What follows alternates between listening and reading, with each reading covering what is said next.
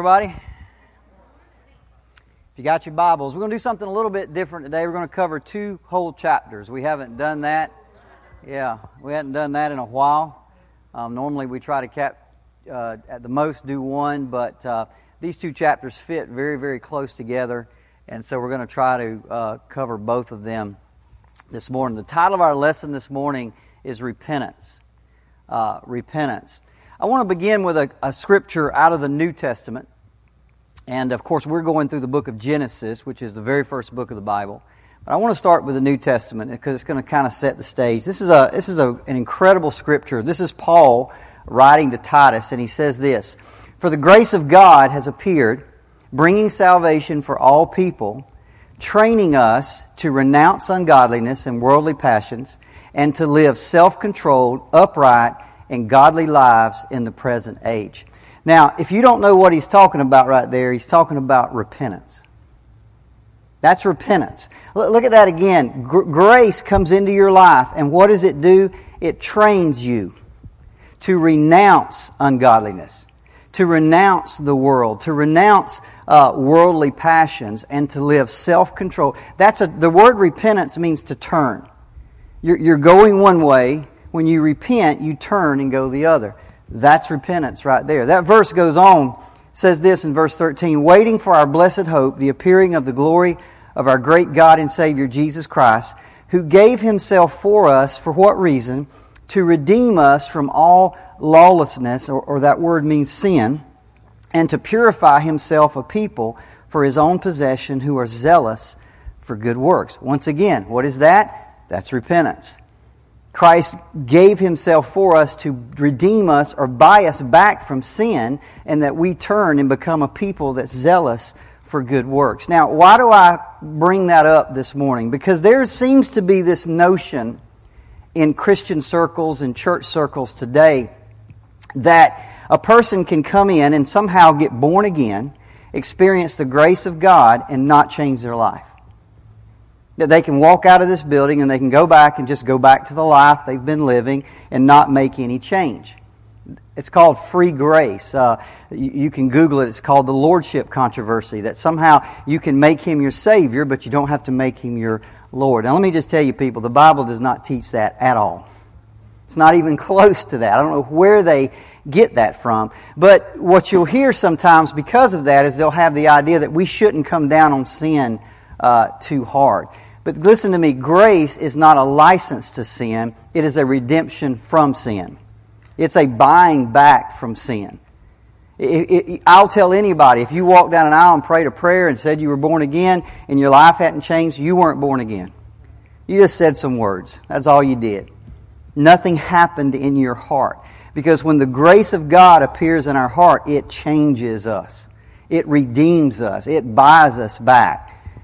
Therefore, when grace comes into our life, not only should it must lead to repentance. Let me tell you, it will lead to repentance. It will lead to a changed life. We have a saying in this church: true salvation equals a changed life. Okay? It's not enough just to pray a prayer. I used to tell the kids all the time, don't tell me you got saved 5 years ago. Are you saved today? What are you doing today? Does your life show repentance today? That's what counts, not some card you signed or some aisle you walked or even some prayer you prayed. Does it evidence in itself today? Now, I bring all that up because we're going to see this evidence of repentance in these chapters 43 and 44 today in Genesis. So, if you haven't been with us, Joseph has met his brothers, and we've said often, we don't really know why Joseph does all the things that he does. He's disguising himself. He doesn't just say, "Hey, brothers, it's me." He pretends he's somebody else. He acts like he's somebody else. I'm not sure why he was doing that. I don't know his motives, but I can tell you this, I do know God's motives. It's God wills that all men come to repentance. God wants to lead all.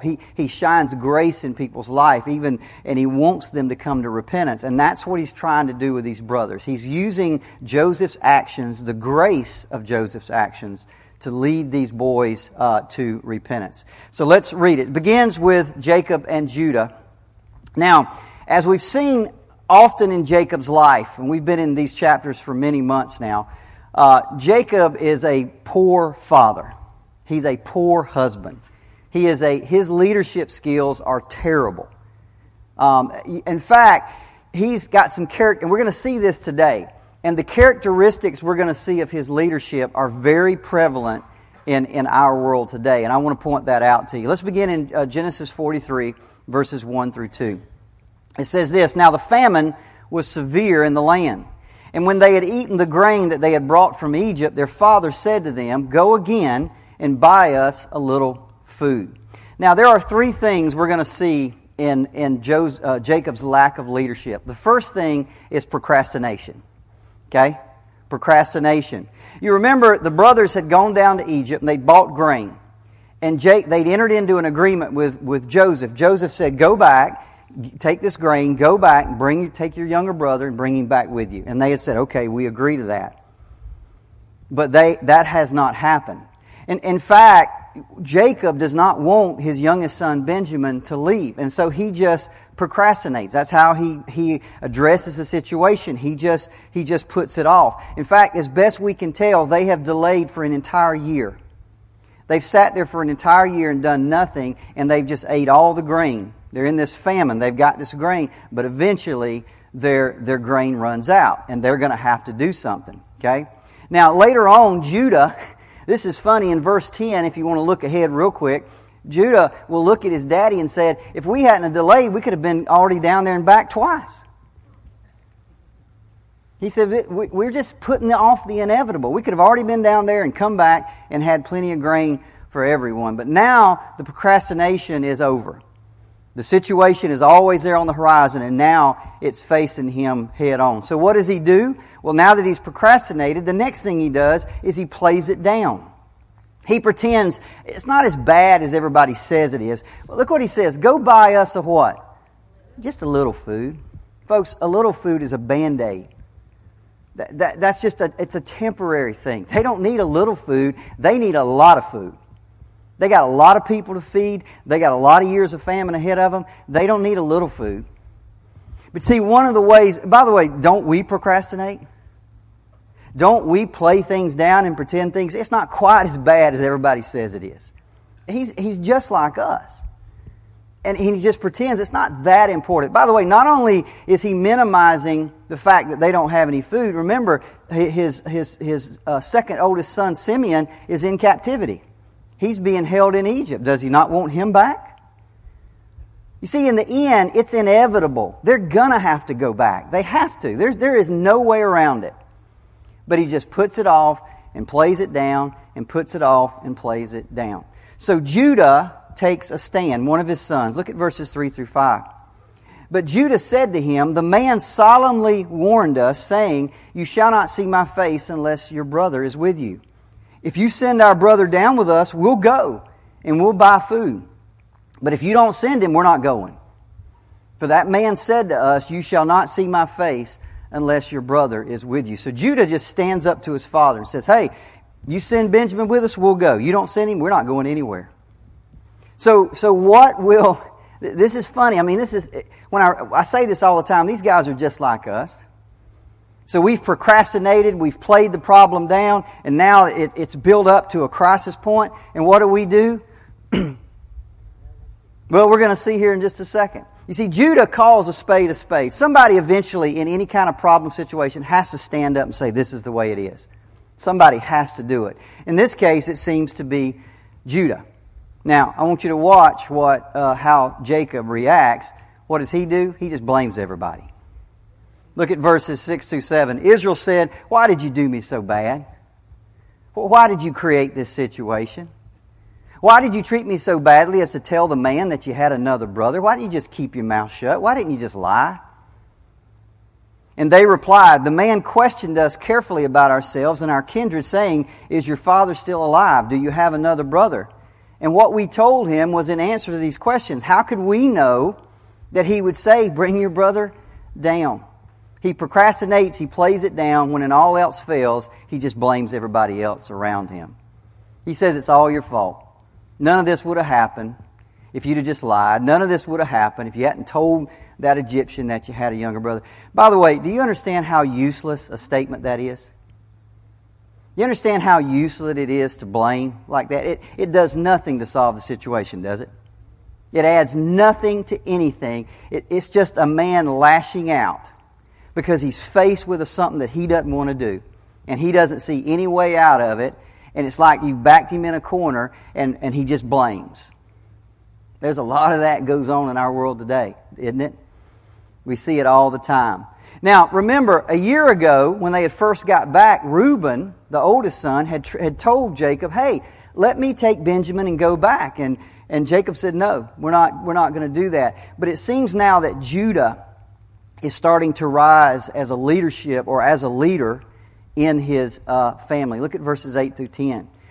And Judah said to Israel, his father, send the boy with me, and we will arise and go, that we may live and not die, both we and you, and also our little ones. I will be a pledge of his safety. From my hand you shall require him. If I do not bring him back to you and set him before you, then let me bear the blame forever. And then he says that if we had not delayed, we could already bend him down there and back twice. Okay, let's just deal with this thing, Judah says. So for whatever reason, be it the fact they don't have any food, be it the fact that his family has just basically stood up and said, we're not going. Finally, he just realized, I have no other choice. And so he finally just says, okay, we've got to do this thing. Now, some people believe that, in fact, you read some commentaries on this, they believe that finally Jacob shows some maturity. That finally he kind of steps up to the plate and shows some faith. I don't see that at all. Now, you may agree with that, and that's fine. I don't agree with that at all. In fact, I want you to look at his words. Verse 11. Then their father Israel said to them, well, if it must be so, then do this. Take some of the choice fruits of the land in your bags and carry a present down to the man. A little balm, a little honey, a little gum, a little myrrh, some pistachio nuts, and some almonds. You see those words? Well, if you got to do it.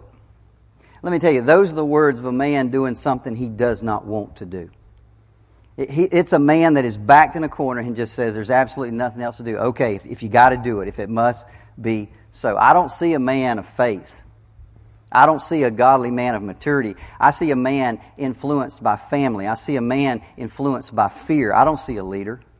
Do you? He goes on, verses 12 through 14. He says, take double the money with you.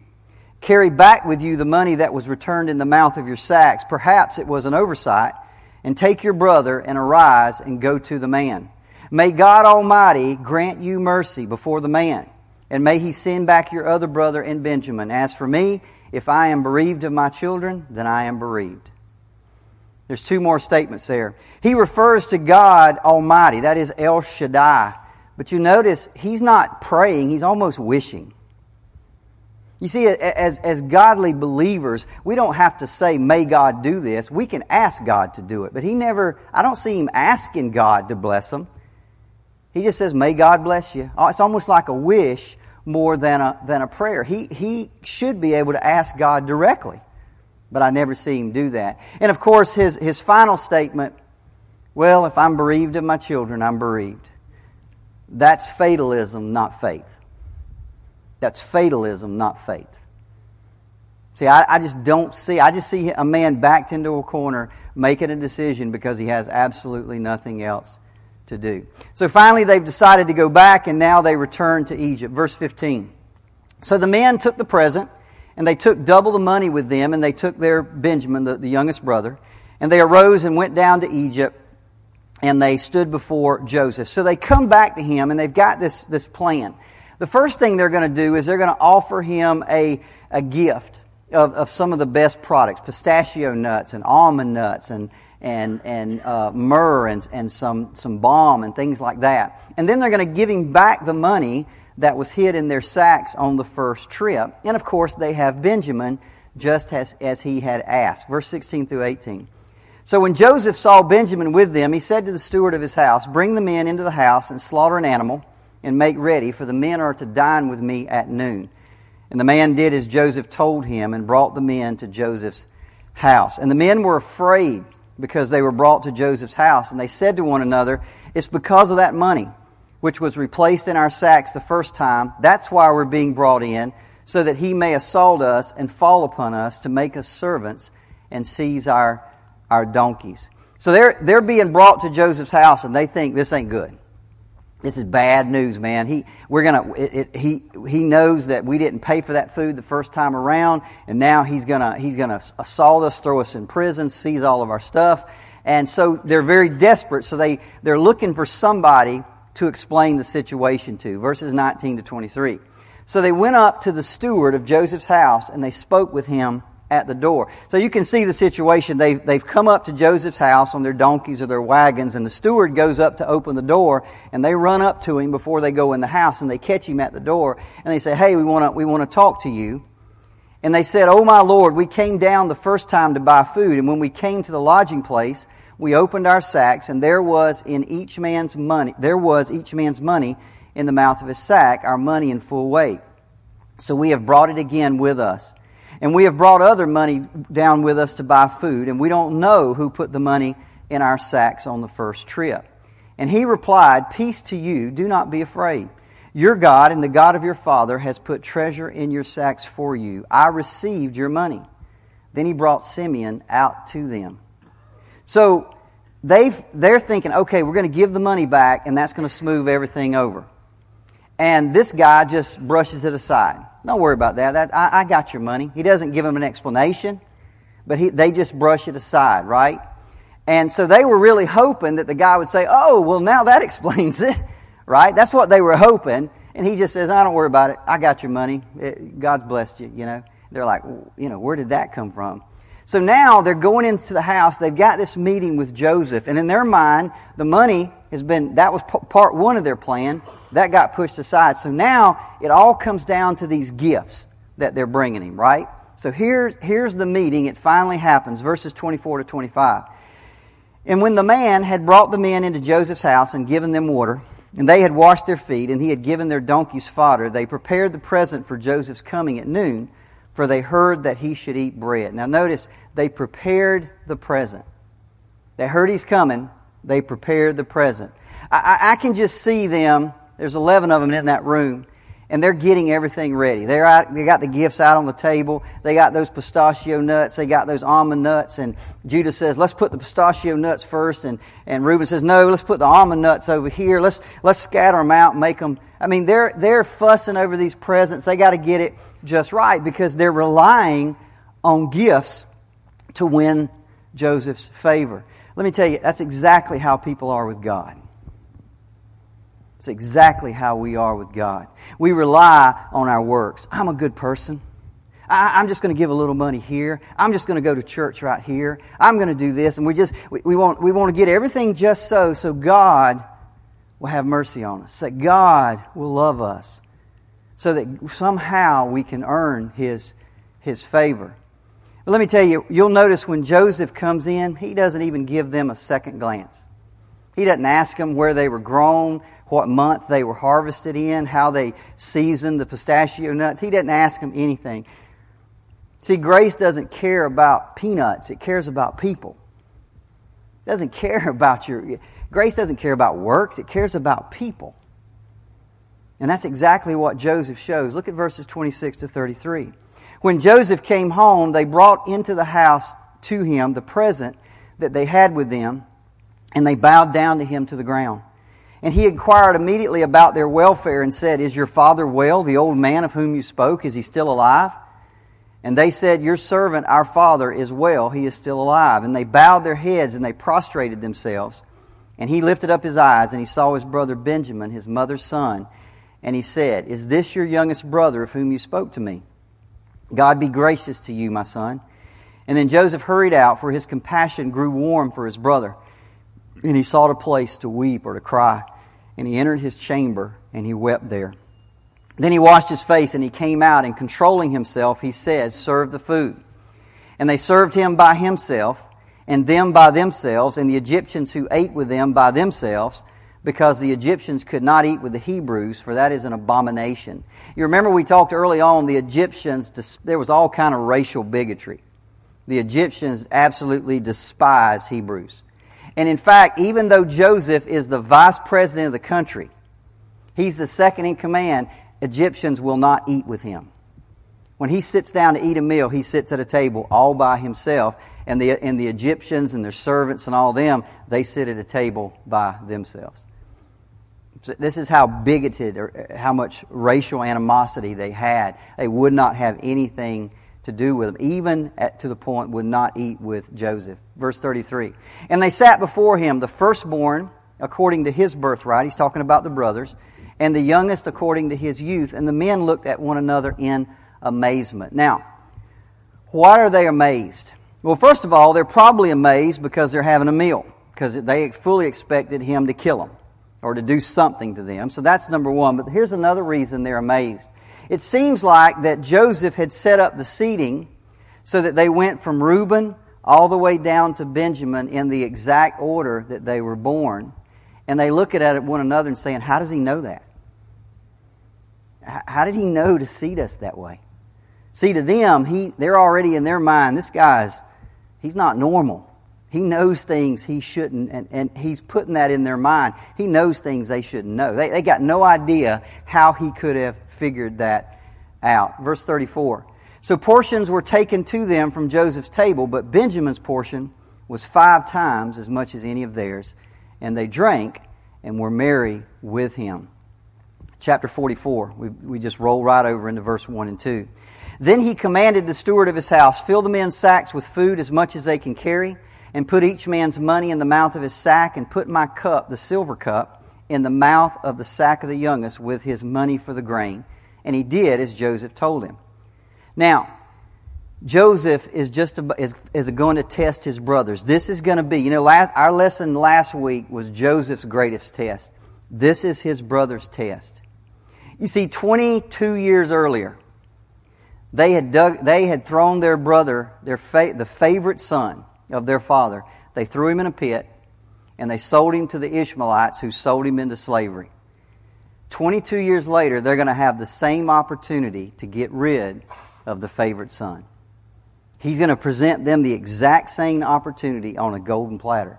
This is their test to see whether or not they've actually changed, to see whether they've actually repented. Verses 3 and 5. As soon as the morning was light, the men were sent away with their donkeys. And they had only gone a short distance from the city. Now Joseph said to his steward, I want you to get up and follow after the men, and when you overtake them, say to them, why have you repaid evil for good? Is it not from this, talking about the cup, that my Lord drinks, and by this that he practices divination? You have done evil in doing this. Now, there's a lot of controversy about this, although I'm not really sure why. Let me tell you, Joseph does not practice divination. Divination is the idea that you can foretell the future through communicating with the dead or communicating with evil spirits. Joseph doesn't do that. When he interprets dreams, he always gives the credit to who? God. God does this. God does. He doesn't communicate with evil spirits. He doesn't practice divination. That's not what this is saying. What he's doing is, all to this point, he's disguised himself. He's wearing Egyptian clothing. He's speaking the Egyptian language. They have no clue that he knows Hebrew. He doesn't have a beard in the way of the Egyptians, where all the Hebrews have beards. He's 22. When they last saw him, he was 17. Now he's around 39. They got no idea who he is, and he speaks roughly to them.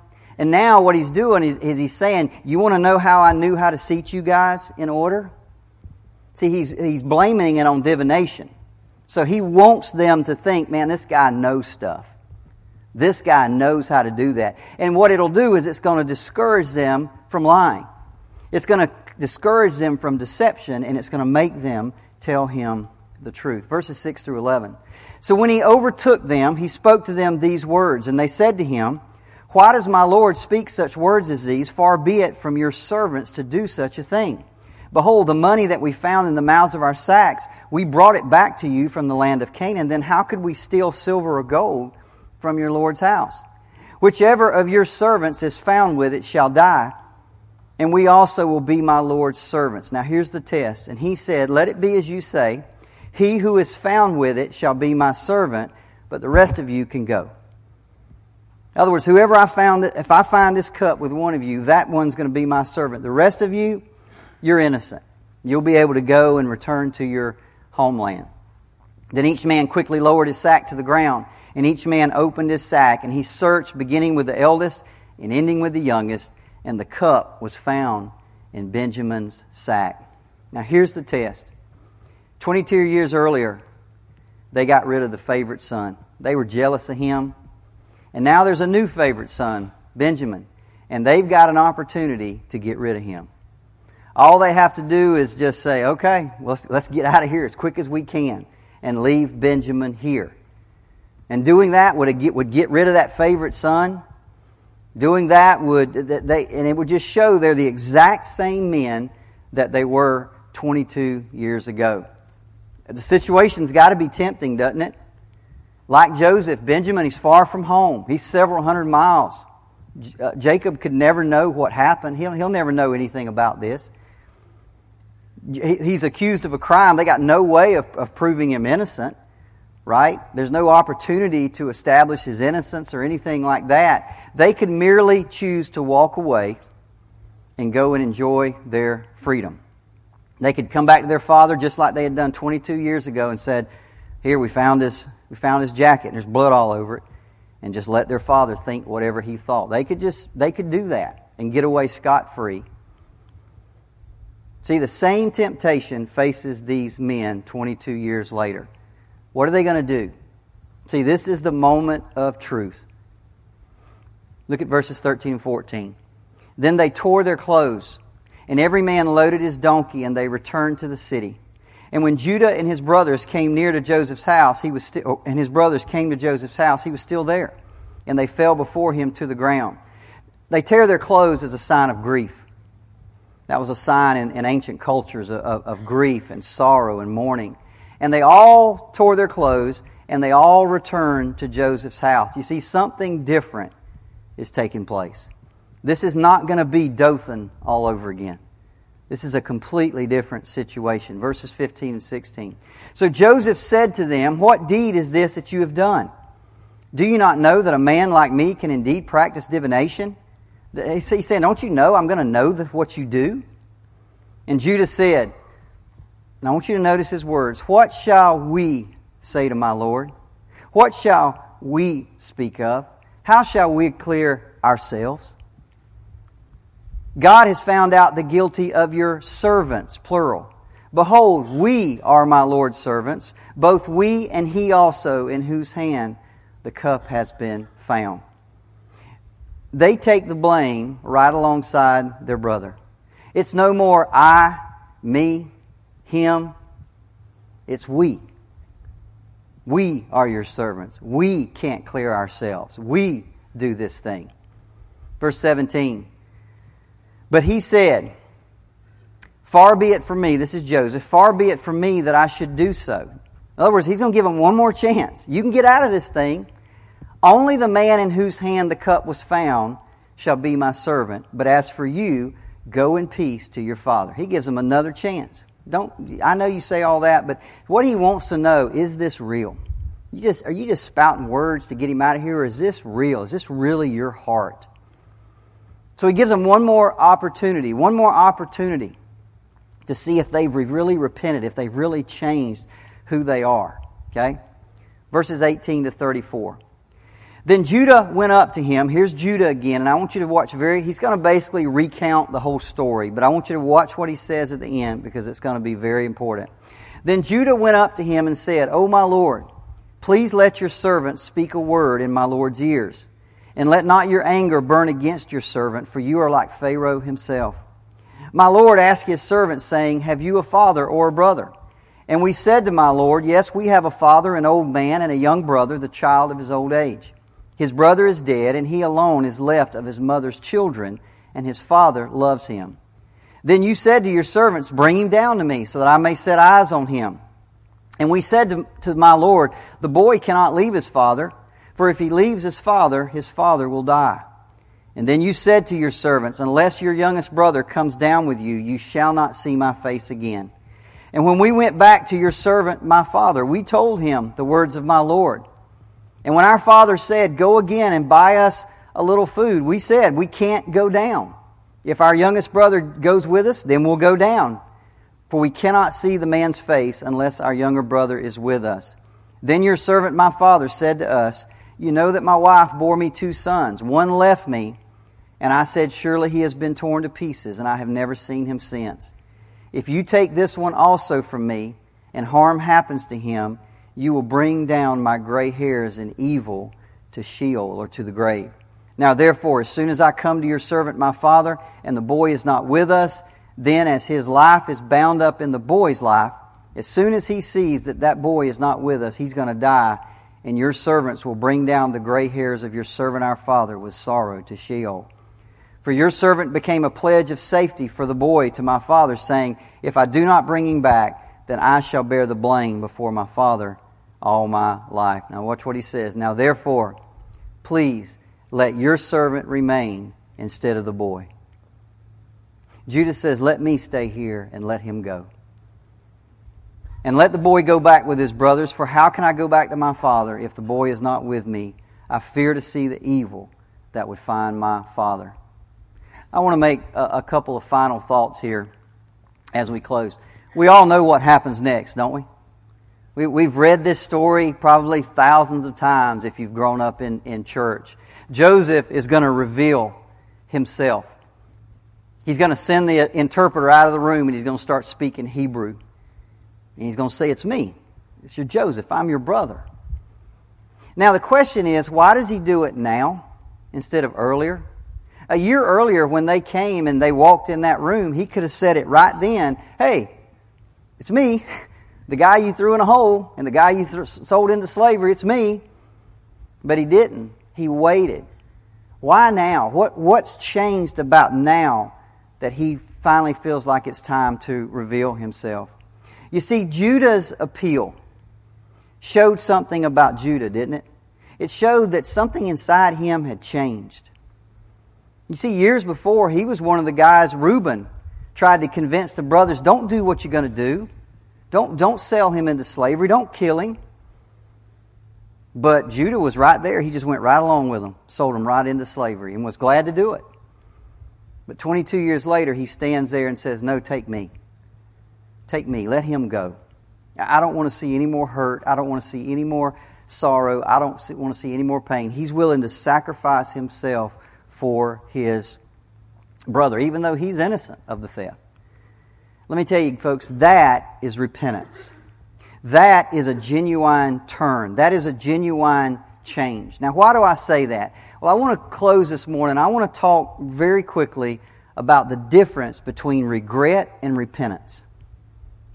The difference between being sorry for something that you've done and repenting of something that you've done.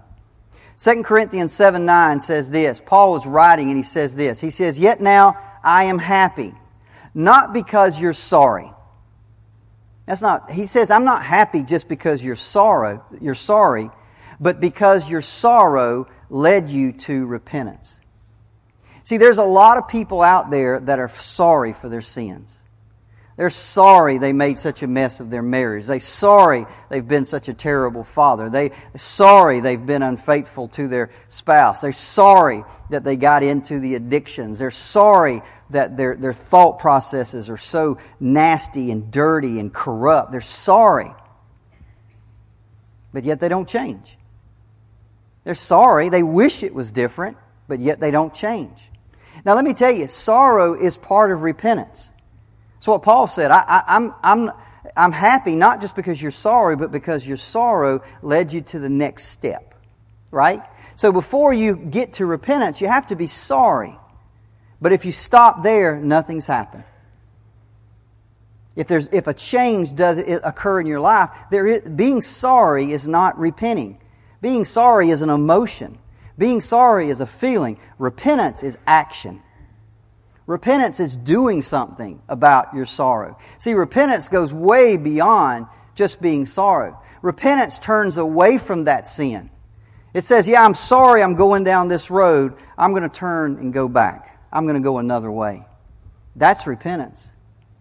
See, repentance brings about a change of emotions. It brings about a change of your intellect, the way you think. It brings about a change and of course your actions have to change. Doesn't mean you don't fall. Doesn't mean you don't mess up sometimes, but you're walking a new road. You are a new creation in Jesus Christ. Matthew 3:8, these are the words of Jesus. Jesus said this, produce fruit in keeping with repentance. See, Jesus says when you repent, you will produce fruit that shows you've repented. If you just keep going down the same road and being sorry and doing the same things you've always, that's not fruit of repentance. That's just fruit of an immoral life. Produce fruit that shows you've repented. Later in Revelation, talking to one of the churches, he will say this, repent and what? Do the things you did at first. See, repentance, being sorry, regretful, that's just feelings. That's just emotions. You can be sorry today, you wake up tomorrow and that feeling's gone and you're just right back at it. I was talking with someone in the last couple weeks that, God help them, they just keep going down the same path and the same path. And every time you talk to them, boy, I want to be different. I want to be different. I want to do things different. Pray for me, pray for me, pray for me. Every single time. And the next time, it's the exact same thing. Over and over. He's sorry. He's sorry for his actions. He really is. But he just can't repent. He can't change. Or he doesn't change. See, Jesus said very clearly, repentance involves fruit. Repentance involves actions. It's a changed life. It's a new way of thinking. It's a new way of acting. It's a new way of walking. We saw that in our story today with Joseph and his brothers. They had truly repented. See, and here's the thing. Once they had truly repented, then they were able to reconcile with Joseph, right? That's why he waited. Are they different? And when he saw they were, reconciliation came about. The exact same thing is true with us and God. You cannot reconcile with God without repentance. Reconciliation with God does not occur. Jesus said, believe and repent. Repent of your sins. Turn, change. Let reconciliation occur. Because reconciliation with God only occurs, not when there's sorrow, but when there's true change in your life. Next week, we turn to Genesis 45. We've got 5 more chapters. I was 54 when I started teaching this, and I'm 56. Does time fly? I mean, it's ridiculous how fast this goes. We got 5 chapters left. Probably about another 5 or 6 weeks, and we'll get through this. I've already prepared where we're going next. I'll just give you a brief hint. There are 2 books in the Bible that I was always, I won't say fearful, but I was very intimidated to handle. One of them was Romans, which I've already done a few years ago.